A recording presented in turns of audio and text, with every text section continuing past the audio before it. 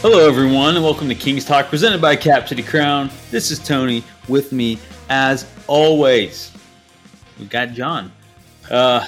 One more day until the season begins. The long wait is finally almost over. The Kings wrapped up their preseason on Thursday, going just 1-4. But hey, no reason to worry yet, right? Unless, you're one of those people who worry about preseason. It's like, no, it's time to blow it up. But no, that'd be hella funny if someone was just like, they thought the preseason was the regular season. They're just saying that, or they're going like, it's funny that the Warriors made a return to the Golden One Center and Draymond didn't play. Yeah. What a wuss. He was scared. If you go out there on whatever social media or wherever Kings fans converse, you definitely see overreactions out there for preseason. And I think we're going to discuss today some stuff that are maybe overreactions or maybe stuff that it's good to keep your eye on. But hey, you never know when the season starts what can change. So, but it is funny seeing people overreact. It's like, great, we're 0-3. We haven't even won a game. It's like, all right. Who cares? Yeah. Like that was what heartbreaker with Steph Curry hitting that game winner. Oh, made me my cry. God, I know. Those two Warriors games, the first one just never ended. Yeah. The second one you watched the whole, yeah, that was the first one. It's like, oh my goodness. I like watching Kings preseason basketball or just Kings basketball in general. Preseason, maybe not as much. And I was like, all right, let me watch it. Like, just end. This game has no meaning. Like, I'm tired. It's a Sunday. It's like, I'm trying to go to bed. I feel like that second Warriors game was like, it was, I think the duration of it was typical basketball, like 2.5 hours, but it felt like it just got dragged. There was like so many timeouts and challenges and stuff. The last 20 seconds. The last 20 seconds was ridiculous. 20 seconds turned into like 25 minutes. It was like, come on. It was ridiculous. Yeah, that's always the worst. Spare our energy. Man. Yeah, we're just complaining now. We're complaining about the privilege of watching basketball. I can't wait till these 82 games are over with. I can't wait till the next off season when we get time on this podcast. I know the season hasn't even begun. I'm already complaining. But yeah, tomorrow it's crazy. I can't believe it's already back. Faced off against the Utah Jazz. The team we beat the only preseason game. So, maybe that's good foreshadowing for the Kings. But until Talen Horton-Tucker drops 50 or something. HT, baby. Yeah. Talen Horton and Laurie Mark. Is it Markkanen or is it Markkanen? I've heard it pronounced both ways. I've heard it both ways, but I think it's Markkanen. And it's like, is it Lowry? Lowry Markkanen? Yeah. I don't think it's Laurie. Yeah, it's just easier. Markkanen's easier to say too instead of Markkanen. Markkanen or Markkanen, like a cannon. Like, dude, he's got a cannon for an arm. He's launching the cannon from the 3-point line. Yeah, it just sounds cooler. It's a cannon. It's a gun, as a guy. So yeah, it's a cannon. Yeah, cannon's just a cool word. Jazz are interesting though with John Collins there. Maybe he has a resurgence. John. Yeah, I forgot John Collins went there. Yeah, maybe. Remember when he was like tied to the Kings? Yeah, it seemed like it for like a year and a half. Yeah, forever. I'm glad we didn't get him. Yeah, there's a reason he was being shopped. Big time, big mistake to give him. But they gave him a pretty sizable contract. Oh yeah, I think it was like $90 million worth or something. It was pretty. He was good. I just one of those guys, one of those head cases. Unfortunately, just I don't know, just doesn't care enough or something. Because he was averaging like 20 and 10 at one point in his career, or pretty close to it, on like 38% from three. He was just lousy last season. Oh, he was terrible, and that's why in McNair we trust. He went after someone in Atlanta, but he grabbed someone else, and it's just a good way to start off this conversation, this podcast. Unless we spent 20 minutes just talking about ourselves and nothing about the Kings. So, well, we actually have stuff to talk about with the season happening. We don't have to throw the banter out there. In fact, when I put the YouTube version out, I put a timestamp. I'm like, don't like the banter? Skip to your actual Kings talk. That's actually very smart of you. Good job. Yeah. I don't think people click more on the description, though. They don't see the links to the shop or anything like that. So check that out, and hit that subscribe button because, damn it, it really boosts our morale. Yes, it really does. Anytime I see a new subscriber or comment, I'm just like, you just get that. Woo! Let's go! That's right. Hell yeah. But back to the Kings. I was doing this smooth transition to Kevin Huerter, and then I just ruined it. Kevin Huerter, the Big Hurt, Kayvon, Red Velvet. The names. Does he have another one? Red? No. The Big Hurt, Red Velvet. Who's Roger Rabbit's wife? Jessica Rabbit. Jessica Rabbit. That's what I'll call him. Just Jay because he's redhead. He's a redhead. Smoking on a redhead. Kevin Huerter. He has not looked good in preseason. This is like, we overreacting, or is it, cause for concern? Because he ended last year very poorly. As we all know, his postseason was horrendous. I mean, you argue one of the reasons we lost that series to the Warriors was, Kevin Huerter shooting 20% from three and probably not much better from the field. And he doesn't seem to really have improved. I mean, it's only preseason so far, but shooting in the 20% in 3-point shooting this preseason. I think barely over 30% on just field goals in general. His defense looks, he did a little better against the Warriors that one game, but man, he just doesn't look good, really. I mean, is that cause for concern? How much should we be panicking right now over Kevin Huerter, and how much should he be like worried about his starting job? Well, I would say in terms of panicking, I think the Kings' depth this season makes it that you don't have to panic too much because it's not like there's a hole that can't be filled. It's not like a Rashawn Holmes situation where it's just like, oh, shoot, well, who else at this point? Even though, that's not really a great comparison because Alex Len was there the whole time. But yeah, the Duarte acquisition and Colby Jones is surprising, if you want to call it, just comfort in the league, it seems. That makes it less of a cause for concern, I think. But, I mean, fourth highest paid player on the team, the big acquisition looked like a steal from Atlanta. It doesn't really carry that same magic to it because, like you said, not only is he struggling defensively, and I mean, his intent is there defensively, like that Warriors game you referenced. I think that was the first Warriors game or the second one. He looked like, off the bat, he had a few moments, but then quickly subsided back into what he typically does. And he's not complementing that with any offense at all. And that's kind of rough. I think, Mike Brown he said after Thursday's game against the Jazz that when you're bringing a different level of intensity and physicality to the defensive end, and you're doing that more often, it changes your rhythm and it changes the shots that you usually make. They make it a little harder. So maybe it's an adjustment period, but I don't know. I mean, it hasn't looked super convincing on offense, and he's played a lot less with Domas. I mean, when he came off the bench in that game where Duarte started, and, in this past game without Domas playing, you've seen him a lot without Domas. And it's just like he tries to get into the middle and get a little floater or a little mid-range up, and he's missing those. And it just doesn't seem like he has a rhythm at all right now. And, I mean, he's going to have his chance to start. He's going to start, the first 5-10 games, I would imagine, before a decision has to get made. But, I mean, he kind of has to whip it into shape quickly because, like I said, there are guys in the wings that could easily fill in for him. I mean, I wouldn't go so far as to say that he's in danger of losing a spot in the rotation, but if there's no improvement, there are guys that play both ends of the floor better than him. And especially if he's not shooting, if he never finds that rhythm offensively, that's a huge issue.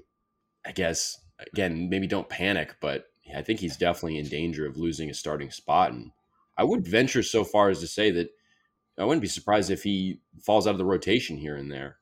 It's going to be rough for him if he can't balance things out.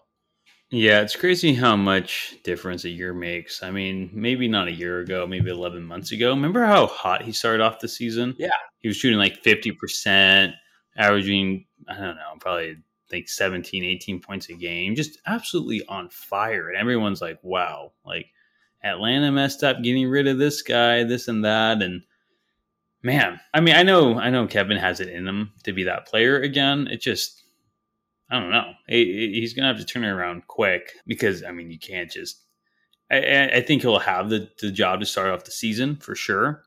But I mean, there's only so much of a leash that, like, how long that leash is going to be, right? Until, Duarte is performing well. And like you said, Colby Jones has looked really good. There's a lot of people around him that can fill in. And if he can't step up, I mean, like you said, I think I can see him losing that starting job and maybe even get out of the rotation for a minute until he can do it. I mean, I think Kevin Huerter will end the season as the starting shooting guard, but I don't know. I think he will lose it at some point early on. Yeah. Just because that defense and the lack of offense, the Kings don't have time to wait around, and they have two guys ready to take that starting job.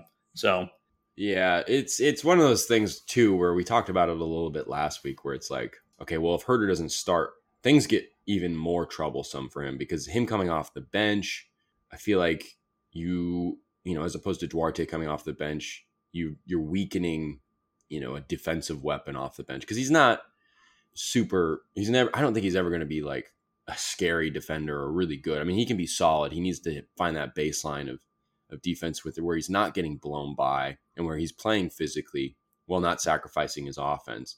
But like you put him off the bench, he's the backup 3. You probably have to have him guard wings more. That doesn't make things easier. That makes that like amplifies his issues. He's not the strongest guy.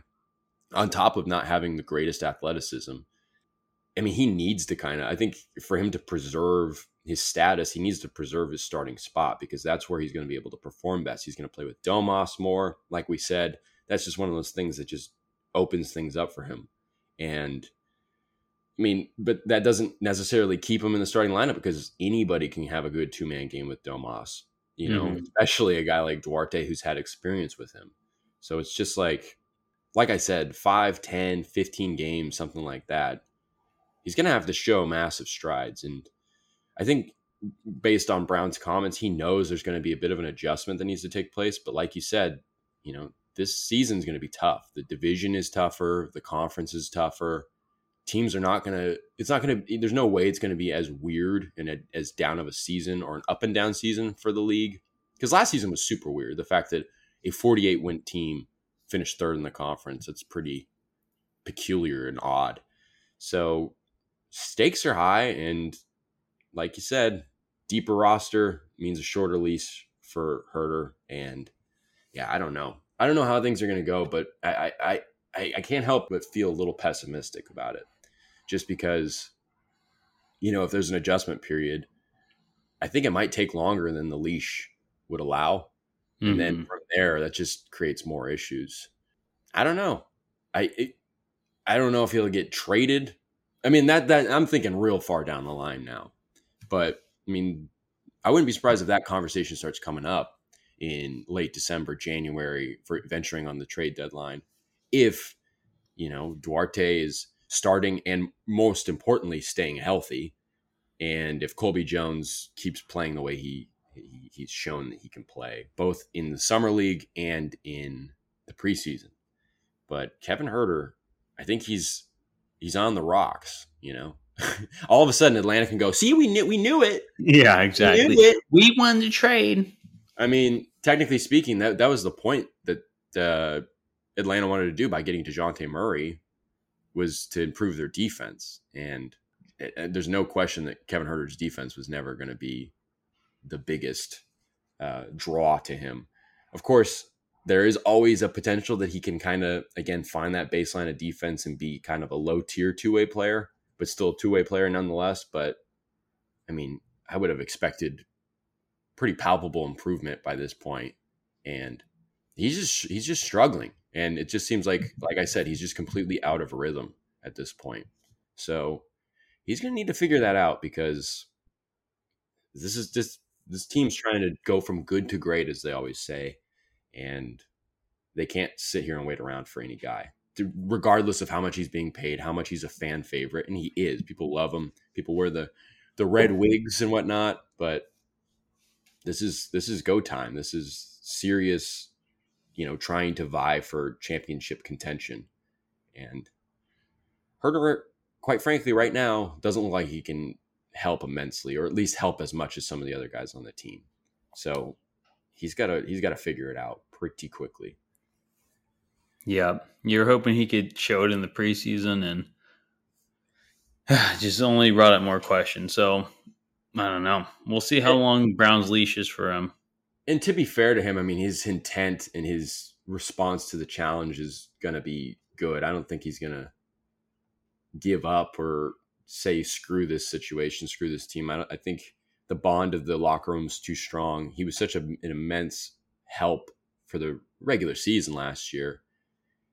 So I don't know. He's not going to roll over on this one. It'll be really interesting to see how he bounces back. But I think, beyond just getting challenged on this and beyond all these issues being so glaring and arguably being one of the biggest topics and takeaways from the preseason, maybe losing the starting job for a segment of the season is going to be good for him. Maybe that's a real wake up call. Maybe you don't really feel it until it's actually slapped you in the face. So we'll see. I don't anticipate it just being all downhill from here for Kevin Herter, but like I said, he's got to figure something out, because we post things about, well, should Duarte start over Herter, and I feel like we get pretty good engagement on that, of people just being like, no, Herter gets blown by too much, just echoing the things that we're all seeing, and it's just like, it's hard to deny. It's very hard to deny. Yeah. I don't know. But yeah, Kevin Herter. Did you expect to be talking about this at this point? Because I kind of didn't. No, I mean, I would like Kevin Herter. Like, we knew his issue was conditioning. We always knew his defense wasn't like the greatest, but I mean, I don't know if Herter was hitting his shots at a high clip, it would, or just like the clip he kind of did all year until towards the end. I don't think we'd be having this discussion. I think we'd be talking about his defense a little and how it needs to improve. But I mean, when he's bad on both sides of the ball, it just brings up like a bigger issue. And I mean, I thought he was going to get it taken care of with the conditioning and whatnot. And he knew that was going to be a big thing to work on during the offseason. So to see it not translating so far, I don't know. I mean, the conditioning is kind of whatever. It's still early on. It doesn't really matter too much right now. But I mean, dang, he's still not hitting shots, even with rest. So it's just kind of weird. Yeah. And it's like, in terms of that whole finding a rhythm and hitting the shots that are typically easy, but they're harder because you're working more on the defensive end. I mean, that's so visible, because it feels like I think it was the second Warriors game, maybe he like hit the three to start the game, played a little bit of defense, and then it just all kind of washed away at that point. It's like the sustainability of that play is just so far from being where it needs to be. So I don't know. It can go either way. He can figure it out. He may not. It's definitely something intriguing to keep an eye on, because there are other guys there, as we kind of started saying. And kind of going off of that, another big takeaway from this preseason is the fact that Colby Jones looks like a mid to late first round pick and not an early second round pick at all. Really feels like they got him at 24 when they could have gotten him. And I mean, he's playing excellently. And as Mike Brown said about him on Thursday, he's making my job harder as a head coach, which he loves. And that's what you want to see. And I think the immediate thing about Colby Jones, regardless if he's doing this or that on either end, is he just seems to have a natural instinct to go through with what Mike Brown wants and play the right way and play hard on defense, try to bring ball pressure, fight through screens, make hard cuts. That's another thing Mike Brown just loves about him, is he makes hard, timely cuts. And the way he can help the pace of the half court offense is immense. And the thing that's really crazy is I think out of everybody that had more than 12 3-point attempts in the preseason, he had the second best 3-point percentage behind Trey Lyles. And Trey Lyles only had 12 attempts, while I think Colby Jones had like 22. So he was arguably the best 3-point shooter on the team this preseason, which 3-point shooting was kind of his biggest concern coming out of college because he only had one good season at Xavier of outside shooting. And I think it was only like 37%, which is respectable and good, but it's not like great. And do I expect him to shoot 40% from three? Not necessarily, but he can definitely shoot, 37, 38% because a lot of the shots he's going to get are wide open. And, he knows how to space things out and navigate around the perimeter and get open in the corner. And he just has like a sixth sense for NBA basketball. It's like what we said after, I think, 2 or 3 preseason games. It's just, he looks like a natural NBA role player and he can totally build off of that. And he probably won't be in the rotation to start, that 8 or 9, 10-man rotation. But dang, he is definitely making Mike Brown's job harder. And he just has a good demeanor about him. He's not overconfident, but he's confident and poised at the same time. And it's just everything you want to see.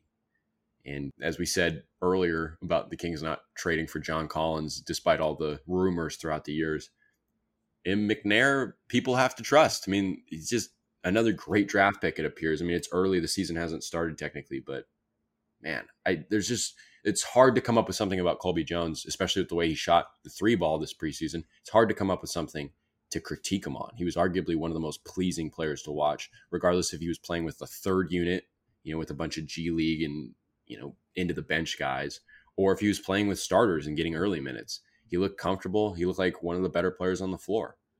And that's maybe not crazy. I guess that was always a possibility, but I mean, to see things working out that way, that really kind of alleviates, again, some of the worries for Huerter's struggles and whatnot. So Colby Jones, I think, is going to make a big impact this season, regardless if it's Huerter kind of falling out of favor or Duarte getting hurt or something like that. Colby Jones is going to be a very viable weapon and depth piece. And he's more than a depth piece, honestly. I mean, it's going to be hard to keep him off the floor. Yeah, I mean, I think we're all pleasantly surprised with how well Colby Jones played during the preseason. I mean, as a second round pick, I mean, if you listen to this podcast or me, like, I'm always kind of hard on second round picks. I'm like, yeah, they'll probably never play. It's just like a second round pick. And I know he probably could have gone a little higher, but never, nonetheless, he was a second round pick. And so I'm like, there's like, especially on a Kings team that's trying to win, it's like, man, I didn't think he would ever have a shot of cracking the rotation. But I think Colby Jones is going to get way more minutes than I ever thought he would this year. I thought he was going to get like those Keon Ellis minutes last year where Keon would come in like at the end of a blowout and just, hit a shot or two. But, yeah, or at best like Terrence Davis. Yeah. Yeah, I mean, even if he does a Terrence Davis role, it's more than I thought, really. I mean, Terrence Davis played some meaningful minutes at points. I mean, I would be even happy if he just did the Terrence Davis role and did it well and was a better defender. I mean, good for Colby. He's looked really good and great pickup by McNair, second rounder. The guy who actually looks like he has a place in this league, not like our other second round pick, Neemias Queta, or did we have a second rounder last year? I don't even know. Jalen Slauson this year? Jalen Slauson. Yeah, I don't know about him. No second round pick the year before. But technically speaking, you can maybe say, because they traded for Sasha Vezenkov's draft rights by trading the 45th pick. He's kind of a second round pick, maybe. If you want to. That's true. Sasha. Yeah. Well, we'll have to see with Sasha too. Yeah. Because Mike Brown said he doesn't know if he's going to crack the rotation at the beginning because of that defense. And I don't know. At this point, does Colby Jones have a better shot of cracking the rotation before Sasha does? Or do you think that's kind of a stretch? I think he does. I mean, I think Vezenkov maybe is in like that 10-man rotation just based on position speaking, because that's true. Like, who's going to be the backup for? Or, I mean, well, no, because maybe not even the top 10, because you still have Lyles and McGee and Len. Yeah, that's true. I mean, Vezenkov, I really root for Vezenkov because he just seems like such a down to earth guy, and he seems very aware of what's going on and the challenges that are in front of him. But it's like defensively, it's just like you see a little bit of improvement, but I think even in that Jazz game, there were a few moments where he got stuck one-on-one against, I think he got stuck one-on-one against THT a few times. And of course it's like, well, that's not the same position. That's a bigger player on a smaller player. But it's like the mismatch was just so bad. And it's just like his feet are not quick enough to guard those guys. And there were so many moments too throughout the preseason where, he'd be playing from the weak side and, be squeezing up into the middle of the floor the right way. But then as soon as the ball gets swung back to the weak side to a perimeter player and he's got to close out on him, as soon as he's closing out, he's got to push it so hard to get there to, contest a potential open three that, well, all of a sudden he just becomes a set of saloon doors and people can swing right through him. You know what I mean? Yeah. And it's just like, I don't know. And I don't think he's ever going to improve his foot quickness or whatnot, but he can gain a comfort with guarding in the NBA and trying to reduce the ability for other teams to exploit that. I think the more experience he gets in the league, he's smart enough. And I think the coaching staff with Fernandez and Mike Brown especially, they can help coach him up to limit those weaknesses. But I mean, it is a work in progress and nothing's assured at this point for him. And he's really going to have to show that he can't be a liability. And I mean, I'm not too concerned about the fact that I think he shot under 30% from three this preseason, but I'm not too worried about the threes. I think one of the things that is interesting about him was, I think in that Jazz game, there were a few times where he got like dribble handoffs and he'd put the ball on the floor, basically hesitating on the shot, and then, dribble and pass, which Malik Monk said post game was like, we don't want him to do that. I mean, he's such a good shooter. He needs to shoot that ball. So I think the comfort with the 3-point shooting will come along. I don't think there's any doubt about that. I mean, he might have the best, quickest stroke on the team, arguably. Mm-hmm.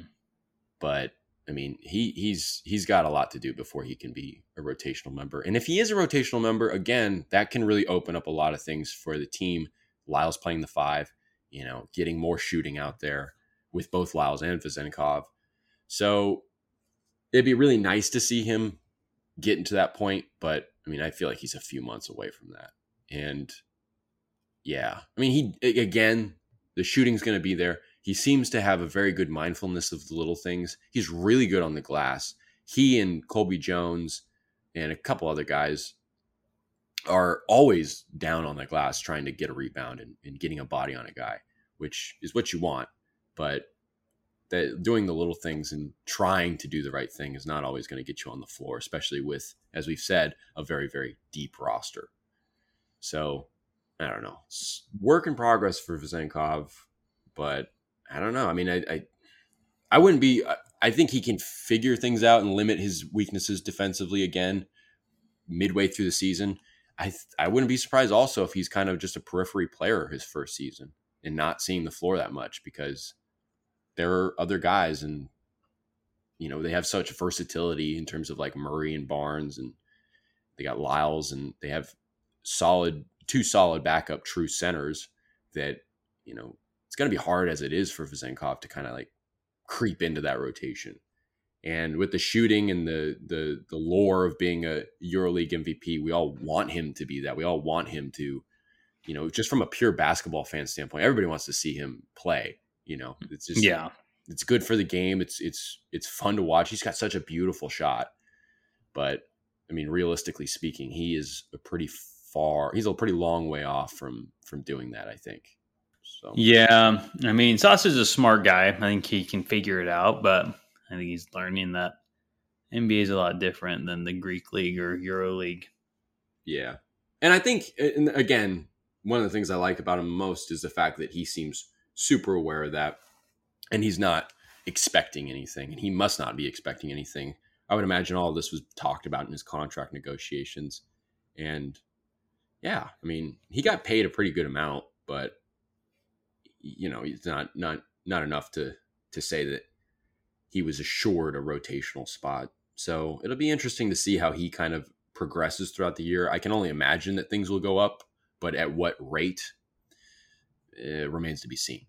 So something to keep your eye on for sure. Definitely. I mean, it's just like one of those things where I felt so silly all offseason be like, well, you don't know how his defense is going to be. I just kept saying that. And it was just like, well, yeah, there's a reason for that. And there's a lot of people that are saying that and still saying that, obviously. But Sasha V.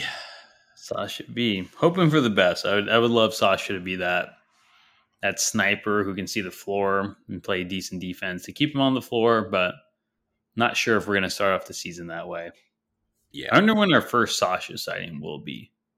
Think it'll be in game 1? Think he plays on Wednesday, tomorrow? If it's not a late game blowout, like where there's separation and they're just taking primary players out, I don't imagine him playing. Because, I mean, I know Mike Brown last season, I think he played like 10, 11 guys, if I'm not mistaken. Like he was still trying to figure out his rotations. And if it was last season, I would say, yes, we'd definitely see him. I mean, they started KZ Okpala last season. So don't remind me. So I wouldn't have been like surprised to see him, but it's like things this year, there's such carryover. There's such a, stronger continuity here that it's hard to kind of throw him in that core there. So I wouldn't be surprised if he doesn't play at all on Wednesday. But, maybe the Kings blow out the Jazz, or maybe the Jazz blow out the Kings. I don't know. Maybe you see extended Sasha minutes, but I think any opportunity to get Vezenkov out there, even if it's not necessarily the most meaningful minutes, he'll really have a chance to get kind of game time improvement there. But I don't know. It's not super surprising from Vezenkov. I think we kind of said it at the start of preseason that, he may not get that rotational spot right away, but a few months in, he very well could. I don't know if I still agree with that. I still feel like it's gonna take some considerable time, but I'm not like too worried because it's not that surprising. It's not like they were leaning on him to be the guy. So it'll be probably slow but steady progression from Vezenkov, I would imagine, but we'll have to see. Yes, we will. But talking about the depth of the team, we mentioned the center situation, and we saw this preseason that JaVale McGee is a good pickup, providing nice mobility and rim protection. And he's veteran that has played in the league for a long time. So when he has the ball in his hands, which he'll have a lot in his opportunities in this offense, he makes pretty good decision making. And then obviously one of the big topics among people who watch the team and cover the team is the fact that he's forming a nice partnership with Malik Monk. And there's a lot of good things to say about JaVale McGee. But at the same time, it wasn't all perfect. And one of the constants for him throughout the preseason was the fact that he would always have like 2 to 4 turnovers a game. And like Mike Brown said, you can't, in 12 minutes a game, you can't be turning the ball over 2-3 times, 3 or 4 times, So that's a little bit of a concern. And to put it into kind of these terms, per 36 minutes this preseason, he averaged 6.4 turnovers. Now, obviously, he's never going to play 36 minutes, but that gives an insight as to how much he's turning the ball over, in his minutes. It's a little inflated there, far too much than what he should be doing. And also, there's just like JaVale McGee moments where I think there were at least 2 or 3 times this preseason where he fouled a 3-point shooter. And as good of a shot blocker as he is, he doesn't always go vertical the way you'd like him to go. So sometimes he'll end up with fouls. And I think the fouls and the turnovers, do kind of put him in a position where he could lose his job. And I think the main reason for that is Alex Len is just so solid and doesn't turn the ball over, has less fouls, in his minutes. And, he's obviously comfortable in the offense. He's been in this offense all last season. And, Len is just solid, like I said. And he gets just about as many block shots as McGee. I think in less minutes, he had about as many block shots as McGee did this preseason. So he's equally as good as a rim protector. We talked about it a lot last season, that his mobility and ability to move seemed a lot better. And one of the things I kept noticing in his minutes, especially in that last preseason game where he got to be the backup center because Domantas Sabonis didn't play and McGee started, is that Len is so sharp in his movements, and his half-court pace for such a big guy is good. He sets the screen. He runs hard to set the screen. He runs hard to roll to the rim. And there's just something about him that's just, he's not, I guess I would put it this way, as opposed to McGee, maybe McGee has a better chance of helping you, but Len has a better chance of not hurting you. So one of the things that I think is really interesting is the fact that as good as McGee is as a pickup, and as much as Mike Brown trusts in him, there's Alex Len there.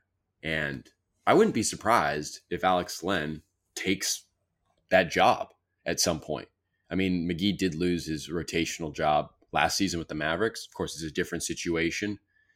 But, I mean, Alex Len is solid. And Mike Brown had nothing but good things to say about him on Thursday. He does the right things. He's tough. Takes an elbow to the face and gets called for a foul, tough guy, good shot blocker again, brings the vertical. He had a whole season of preaching from Mike Brown about going vertical a little bit better. I think he's a little more in tune with that. I don't know. I mean, McGee's good, but would you be surprised if Alex Len gets a nod at the backup 5 at some point this season? And of course, that's only going to happen if McGee does not bring the turnovers down, or if he continues kind of making silly fouls here and there, which is not as big of an issue as the turnovers. The turnovers is definitely the big issue because he does turn the ball over a fair amount. I mean, has Brown said that McGee's going to be the primary guy off the bench after Sabonis?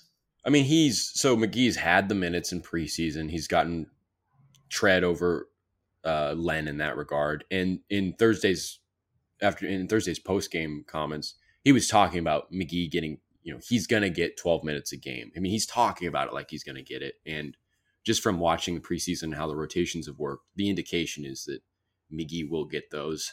And if you remember correctly, too, earlier in preseason, Deuce Mason asked about all the options at center and whether it's going to be more matchup based or whatnot. And Mike Brown kind of alluded to the fact that it's like, no, we're going to have a guy and we're going to kind of stick with that. Like, that'll be the thing. So to me, it seems like McGee's going to get first go at being the backup center.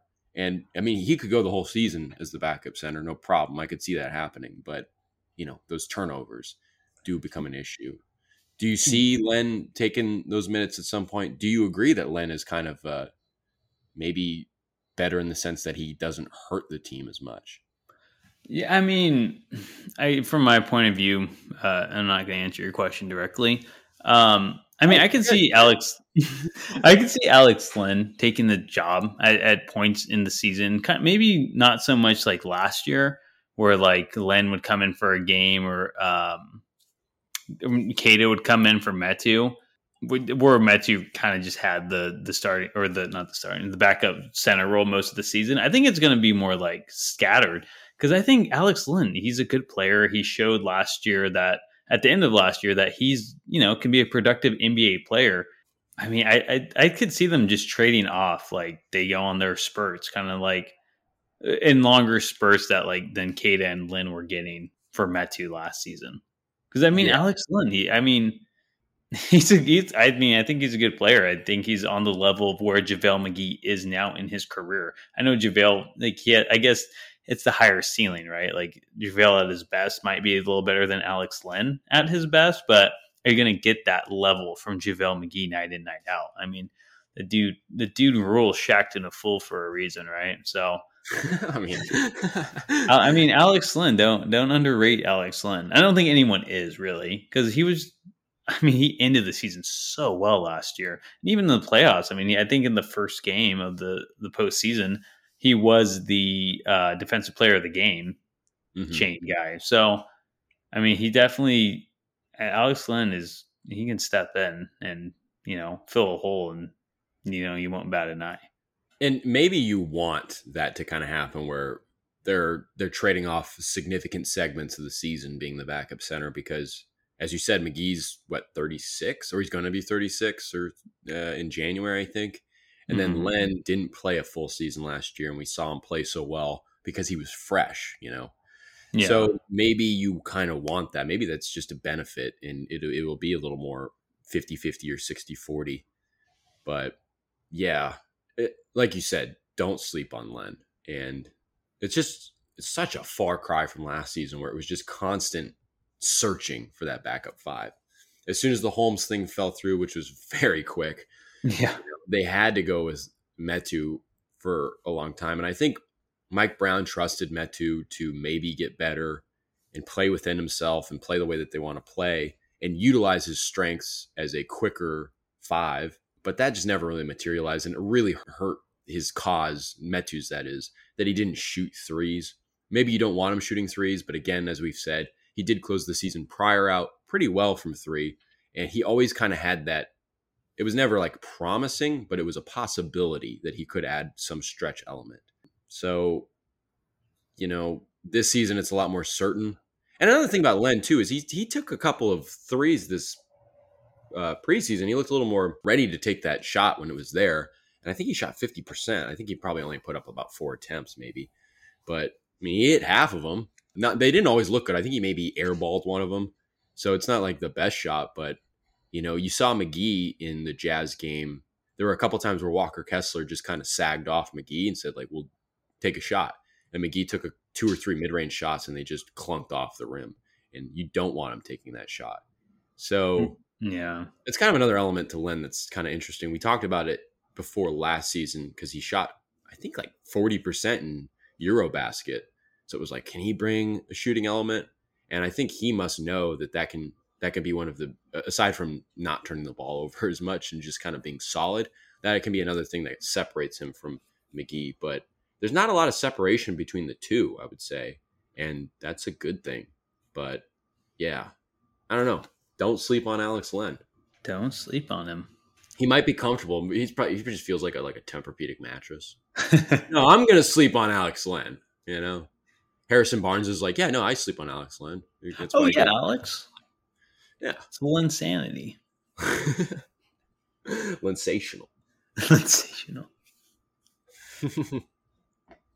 Yeah.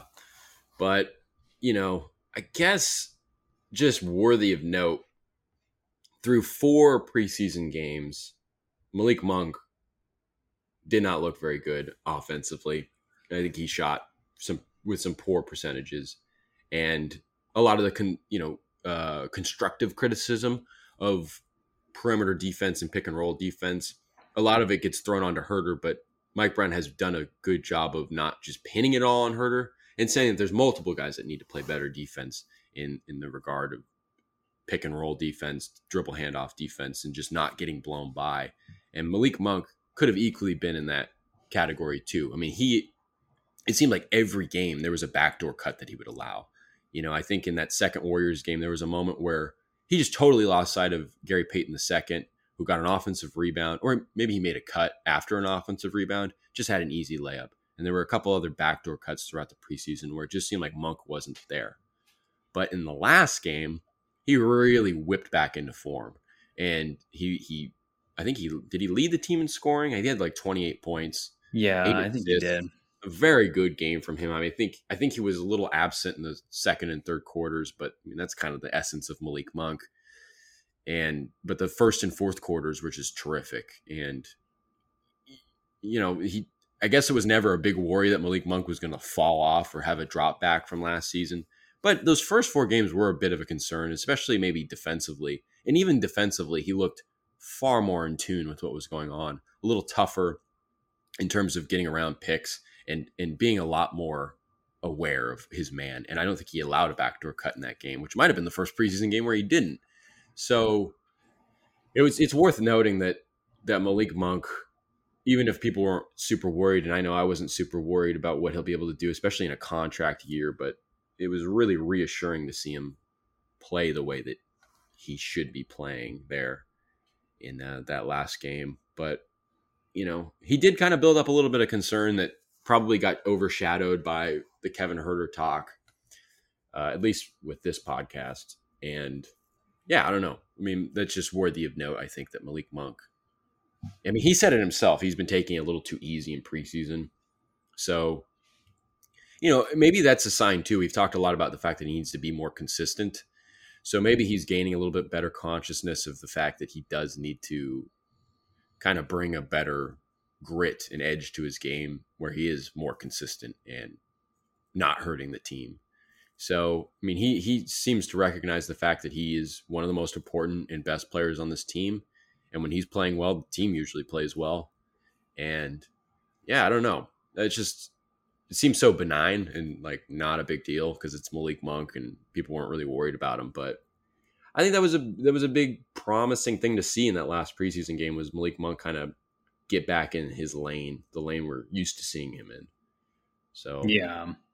Yeah, Monk's not a guy I'm ever really going to worry about. But at the same time, it's like, because you think he's just a streaky guy. But I guess that's something you do have to worry about, right? It's his streakiness. And I mean, if he really wants to take that next step and be that real sixth man of the year guy to win it, I mean, that streakiness is going to have to just be cut out or not be so long of streaks where he's just ice cold, you know? So I'm not concerned for Monk, but I guess I am still concerned over his streakiness. Because, I mean, when he's bad, he is, pretty bad. So something to keep an eye on.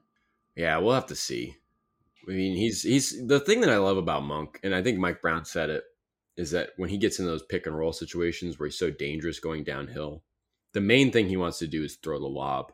The second thing he wants to do is score. And then the third thing he wants to do is kick it out or spray it for a three.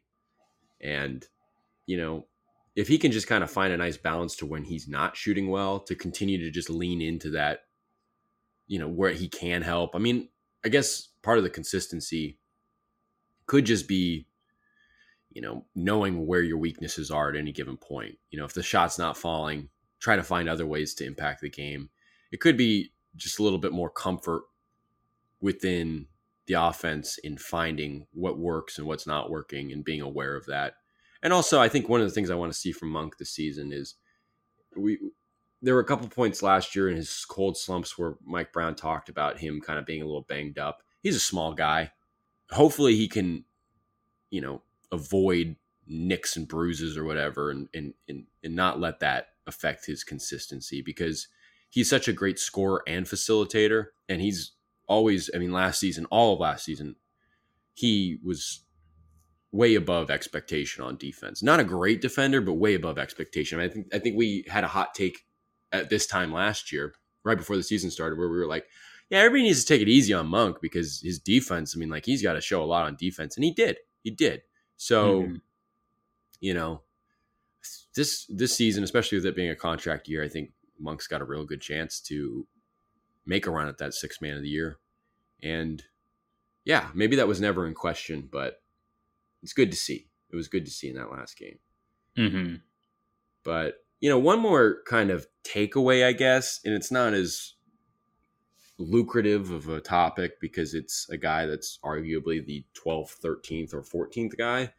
But Kessler Edwards led the team in rebounds on Thursday night. And one of the things that I took note of in the summer league was the fact that he was playing the four a lot more, guarding more conventional fours and being far more involved on the glass. And James Ham asked him about the fact that he was bulked up a little bit more this past offseason, and asked if that was, any reason for that was because he wanted to be more of a 3-4 rather than just a 3 and a 2, basically, because he did start a few games for Kevin Huerter late in the year and started at the 2. And it just seems like Kessler Edwards, even if he's not really pushing the envelope on cracking the rotation or anything like that, his play time is going to increase relative to expectations because he is far more versatile. So, not much to say off of that, I guess, but Kessler Edwards is just so solid. And it seemed like every time he was out there in the preseason, and he didn't have the most voluminous opportunities this preseason, but it seemed like whenever he was out there, he was pretty good. And in that last game, he went 2 for 2 from 3. And I think he shot like 34 or 35% last season in his time with the Kings. And it's just like Kessler Edwards is a great reminder of just how deep this team is when that guy's waiting in the wings, because he was such a big help to this team and providing defense where nobody else was really providing that level of defense outside of the typical guys like Davion Mitchell and even De'Aaron Fox. So I think it's worthy to give Kessler Edwards some love. I think we were among I think there were other people out there that were saying that was a great trade and whatnot and that believed in Kessler Edwards, but I think we bestowed upon him the KE nickname. I don't know if that's sticking anywhere, but I still write in my notes when he does something, it's KE. It's not Kess or anything like that. It's KE. So Love to Kessler Edwards, man. I mean, solid player and seems really in a good mental state of knowing his place on the team, but also knowing that he's got to stay ready at all times. And he said that he's done that his whole career and he's had to do that his whole career. And he's just going to kind of keep that mindset. And what more could you love? So, Yeah. K's been great so far since coming at the deadline. Great pickup by McNair. Just one of those guys going to play spot minutes, usually in defensive situations. But, a guy he might maybe not force Brown, but definitely his defense, I guess, might force Brown to put him on the floor. Yeah. That's what you love to see. And we're talking about not Kessler, Sasha Vezenkov, not necessarily proving that he can do stuff. And, not saying, and we were saying that's not such a big deal because, they have Murray, Barnes, Lyles. And you throw Kessler Edwards in there too. I mean, if he can play the 4, all of a sudden you kind of have 2 guys there in Vezenkov and Kessler Edwards. You got an offensive guy and you got a more defensive guy. And Kessler Edwards can do himself a lot of favors if he is shooting closer to 35, maybe 36% from 3. So, I don't know if I expect Kessler Edwards to be like a surprise contributor this season, but like you said, spot minutes, I expect him to be solid and be helpful whenever his number is called. So just a testament to the makeup of the team. And again, Monte McNair, I don't know if we give him enough love here, but it's another one of those things where it's just like you traded the draft rights to David Michino. Dude, I was just going to say, I mean, we don't know if we won the trade yet because David Michino.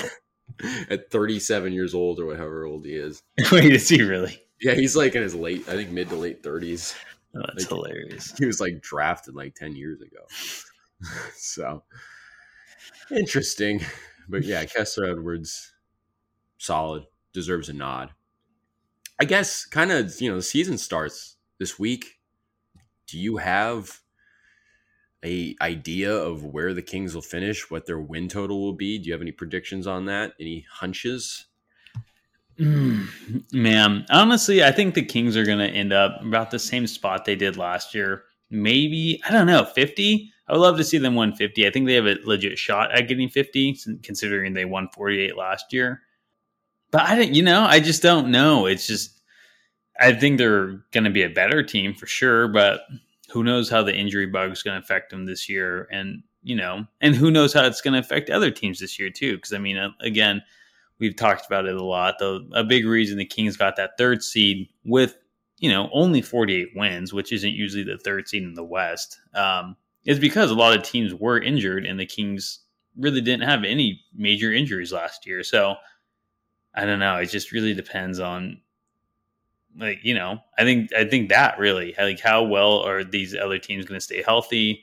Because I mean, I hate to say it, but I mean, every team in that division you could argue is better than the Kings, Mm-hmm. And you could argue the Kings are the best team in that division, maybe. But I mean, I don't know. I think they just have a lot to prove still without this injury excuse. It's like, yeah, they were 3rd in the seed because of the injury bug. Yeah, sure.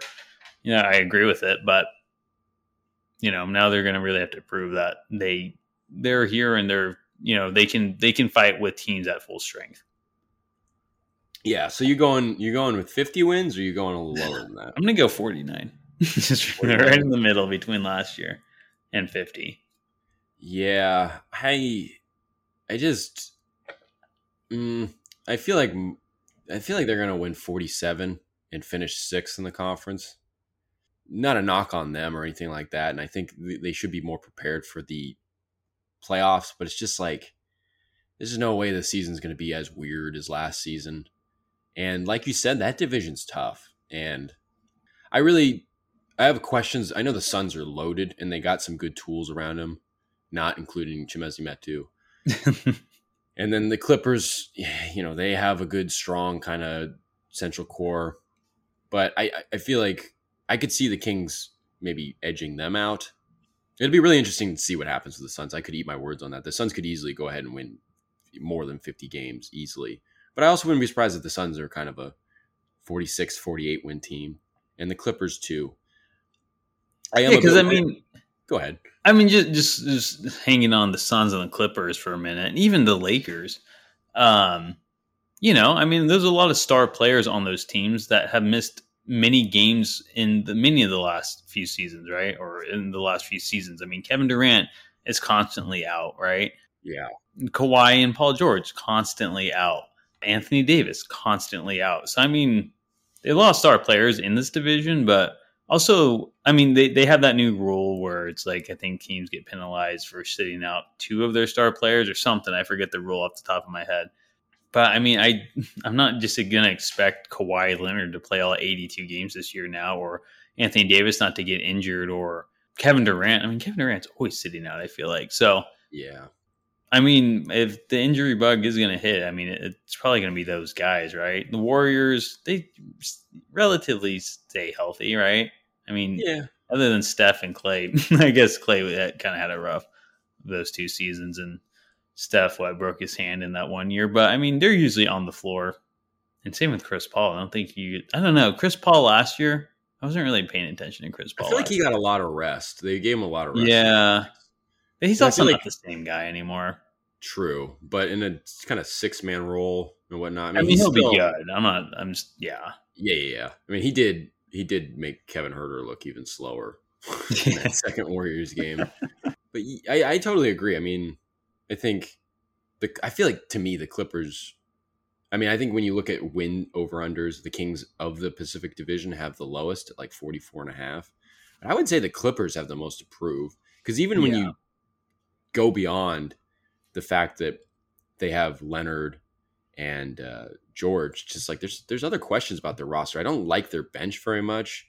They still have Bones Highland as basically their backup point guard, I believe, and I'm just not super convinced that the Clippers are not the worst. And it's by being the worst team in the Pacific Division, you're probably still a really good team, but I mean, I probably put them at the bottom there.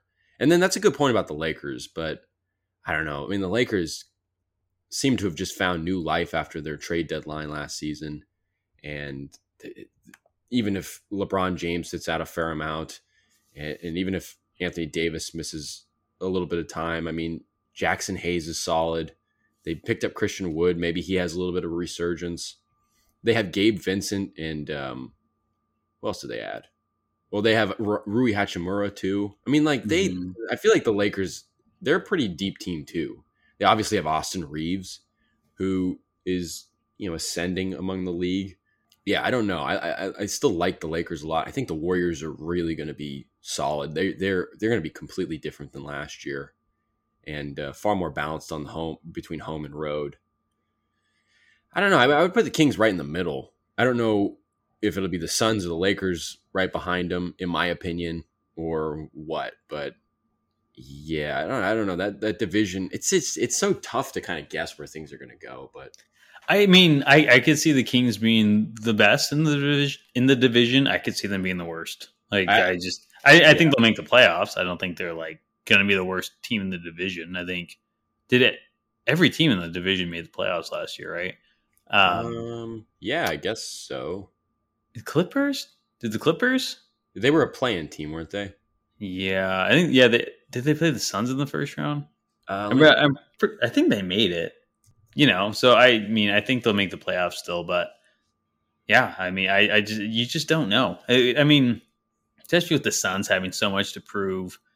I'm still interested in seeing the Warriors, even the Lakers, and I don't know, the Clippers too. Just always so many question marks with these teams, especially with guys that are injury prone a lot.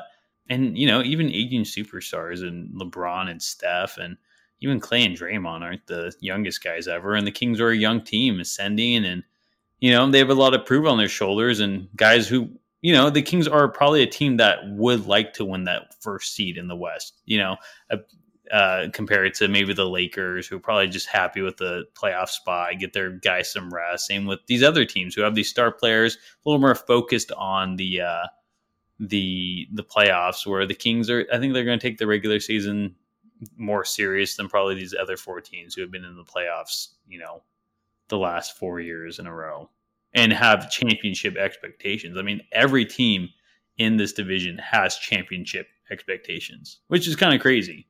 So you can, I mean, the Clippers do with Kawhi and Paul George, Lakers obviously with LeBron, Suns were just in it 2 years ago, or 3 years ago, and the Warriors just won it 2 years ago. So it's crazy. Yeah, It's a stacked division. It's really stacked. And the Lakers did make the Western Conference Finals too, just to throw out. Yeah, they did. I didn't even say that. It's I don't know. I mean, if you had to just guess how that division's going to finish, just best bet off the top of your head, how do you think it'll go? Okay. I'm gonna say Suns, Lakers, Kings, Warriors, Clippers. I think the Kings can be better than the Warriors. Yeah, I for some reason I got Golden State, Phoenix, Los Angeles, Sacramento, and then Clippers. First Los Angeles, the Lakers. I forget. I'm surprised they're not the Inglewood Clippers. Yeah, for real. Long Beach, Inglewood. I didn't do it very well, but it's all right. I think people know what you mean. But yeah, I mean, and then kind of just zooming out on the conference. Obviously, the Nuggets are going to be really good. The Grizzlies, the Grizzlies. A lot of questions there. A lot of questions. Steven Adams out for the year. John Morant's going to miss the first 25 games. I mean, they have a lot of experience playing without him, but I don't know. Yeah. I mean, with the division being tougher, I mean, that's going to be – it's not going to be easy on them. I mean, Jaren Jackson Jr. is really good. Tyus Jones was, I think, he might have finished above Monk in Sixth Man of the Year voting. But yeah, Tyus was good. They have Marcus Smart now. Oh, yeah, they do. That's a great point. Yeah, that's going to be a huge help to them. Yeah. I mean, I still think the Grizzlies will probably make the playoffs, but yeah, I do too. It's a little tougher with the tougher conference and their setbacks with Adams and suspension. But, I don't know. I mean, like, the Timberwolves, how's that going to go? I mean, they had the big falling out last season with the punch from Gobert. That's kind of bizarre. I don't know if Anthony Edwards. Everybody's talking about Anthony Edwards. That's true. That huge jump, and maybe he's going to be great, but I don't know. I really don't know. I mean, are the Thunder going to make a jump? Are the Jazz going to do anything? I mean, I don't know about the Jazz. I don't know if the Jazz want to do anything. Yeah, but I don't trust the Pelicans too much. What do the Pelicans add? I mean, they. No one. I don't know. I think just is Zion going to play all year or not? I mean, I think that's kind of like the Pelicans dilemma, right? Yeah, and even if he does, I mean, like, is he going to be the Zion everybody expected him to be when he was drafted number 1 overall? I don't freaking know. I don't know either. I mean, when he plays, he's honestly really good, and I wouldn't be surprised, but he's just never on the floor. Yeah, it's hard to see them cracking the top 6 and just not. I mean, I could see them being a playing team, obviously, but I don't really fear New Orleans very much. If I was any team in the West. No. Yeah, I mean, and then outside of that, I mean, it's just, you have like the Spurs. I don't expect the Spurs to do anything. Wembanyama he just leads them to the first seed. That would be crazy. I'd be surprised if Wembanyama plays more than 50 games, in my opinion. I mean, I'm a little, like, with all the hype that happens in this league about guys and teams and stuff like that, I mean, he's got a lot to prove in my mind. A ton. A ton. You got a ton to prove. The Mavericks, and I just don't trust the Mavericks either. I mean, that's a team that could do something, but it's just like, I don't know. Yeah, I don't trust them. I mean, they got, when they were like they got Rashawn Holmes, dude. Yeah, Rashawn Holmes going to lose out to Derek Lively probably. And Dwight Powell. I mean, like, I just don't see, like, I don't know what they were expecting with Rashawn Holmes. I mean, we're just going to get rid of JaVale McGee and Rashawn Holmes. I feel like that's a downgrade. I mean, they got Grant Williams, I guess. That's that's defensive, versatility guy. Yeah, I don't know. The Mavs, I don't trust them. The Mavs, I would kind of put in maybe one step above New Orleans, and I would say that New Orleans probably has a better tie as a group. I don't know. Remember when the Mavs were remember we played the Mavs back-to-back games for like that third seed? It was like right after Kyrie got traded there. Yeah, and it's like for the third seed. and then they didn't even make the play-in. They just fell the frick off completely. That was weird. Those are some good games too. Yeah, they were. It's like, whoa. And then they just sucked. I remember just like, I'm like, what? Where is Dallas in the standings? They just not even a play-in team. Keep sliding. It's so weird. It's JaVale McGee. It's the JaVale McGee effect. Why are we just going to suck this year? And the Kings, they start their first year of an 18-year playoff drought. Imagine. Yeah, the Kings go ahead into the All-Star break as the number 1 seed, and they just have the worst second half and fall out of the playoffs. The worst last 25 games. Thanks, JaVale. Thanks, JaVale. You idiot. Yeah. What about Houston? You scared of Houston at all? Houston. Fred VanVleet? Fred VanVleet and Dylan Brooks. And Reggie Bullock. I mean, they got Amon Thompson. I thought that was a good draft pick, obviously. And Şengün is promising, maybe. Yeah, I like Şengün. And they still have Jabari Smith Jr., who could turn it around. JSJ, anyone call him that? I don't know. Maybe we'll start, and we're going to cover them. So every time all the great nicknames start here at Cap City Crown. Yeah, they're just the initials. That's it. Houston has Victor Oladipo. I guess it's crazy. Who cares? Yeah, they also got Tari Eason, who I think was a good draft pick last season. Yeah, because he was kind of a 6 man at Baylor and kind of projects to be that. Baylor, but we'll have to see. Boban, they got Boban. Boban Marjanovic. He's still. How much is he getting paid? I mean, like probably nothing. Not a ton, but they have Jock Landale. I didn't even notice that. Jock, where was he from? The Suns. Yeah. I don't know why. I just don't like that guy. It's just something about him. This is like those players. I'm like, I just don't like you. He just, whenever I see him, he looks like Hunter Pence. Oh yeah, he does. Former Giants right fielder. Yeah, I don't know. Houston would be interesting. Houston, but they got we have a problem. Who knows what can happen? Maybe okay, yeah. I forgot about that. There's my ice machine, by the way. There it is, making its weekly appearance. I use so much ice nowadays. I love cold water. Ice cold water. Ice cold water, not just cold, ice cold. Yeah. Well, maybe time to ice this podcast. Ice it up, baby. That's our season preview. Kings winning between 46 and 49 games. Finished somewhere between the 6th and 5th seed, in between it somewhere. The 5.5 seed. The 5.5 seed. The Kings making history as the first ever 5.5 seed in the NBA playoffs. And Kevin Huerter going to lose his starting job. Game 6. I'm just going to say it here. And then I'm just going to, celebrate if it does for a reason I probably shouldn't be celebrating. For egotistical reasons of being right. Yeah. I told you. I told everyone. I'm just going to start making bold predictions after that. That's like half of sports talk, unfortunately. Yeah, it really is. Woo! Suck it, baby. I was right. That guy sucks. It's just like, man, take it easy.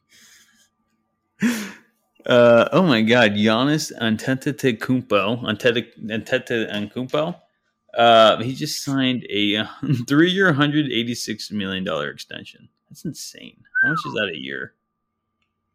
$62 million. It's crazy the NBA contracts nowadays. I'm like, what? Like I sort of got 10 years ago, like Kobe was like Kobe Bryant's the highest paid player. Okay, maybe not 10 years. Yeah, maybe 10 years ago at like 19 mil, which was like, whoa, he's making 19 mil. I remember like once you started getting like the 20s, like, wow, that's a lot of money. Mm-hmm. I feel like it still kind of is for like baseball. Like you're getting paid 20, but now it's like, I feel like if you're just like a starter in this league, you're going to make 20, but like 62 million, that's insane. It's more than a quarterback. Yeah, that's a lot. That's. But he, if anybody deserves it, it's probably him. Yeah, that's fair. He's really good. Or Jokic, honestly. Jokic as well. But, I mean, Jokic he's probably making 60 himself, I think. So, anyways, prediction tomorrow night's game: Kings Jazz. Who do you got? Oh, I got the Kings. Yeah, I got the Kings. Come out and win. Come out and win. I don't think it'll be like a blowout or anything. I think it'll be a close game, and I think. I was listening to the Jazz broadcast for that Thursday game, and they were talking about this team still has a lot to prove. The Jazz, that is, at winning games late, and I think that the Kings have an edge in that. And I think you'll see late in the fourth quarter the Kings kind of make some separation. It'll probably be close for most of the game. First game of the season, work out some kinks, but yeah, I expect the Kings to go into Friday against Golden State 1-0, and really looking forward to that Friday game. That's going to be a lot of fun. It's going to be great. Yeah, I got the Kings winning, and yeah, really looking forward to Friday's first nationally televised game of the year against the Warriors. It's going to be really fun. Fun way to start off the NBA season. So definitely. That's all I got today. Oh, sorry. Then they have the Lakers on Sunday before the Lurkers. The Lurkers. So it's like, yeah, 2 of these 3 games are going to be really, really good and important. Obviously, yeah, the Jazz and Lakers division is. No, actually, the last 2 games against the Jazz, the last preseason game and the first game of the season, 2 biggest games. Yeah. It just really shows how it's just really going to set the tone of how the Kings are really feeling that rivalry between Utah and Sacramento is really building up to be something pretty great. Salt Lake Sac. All right. All right, everyone. I hope you're as excited as us, and we're going to have a lot to talk about next week. But until then, have a good one.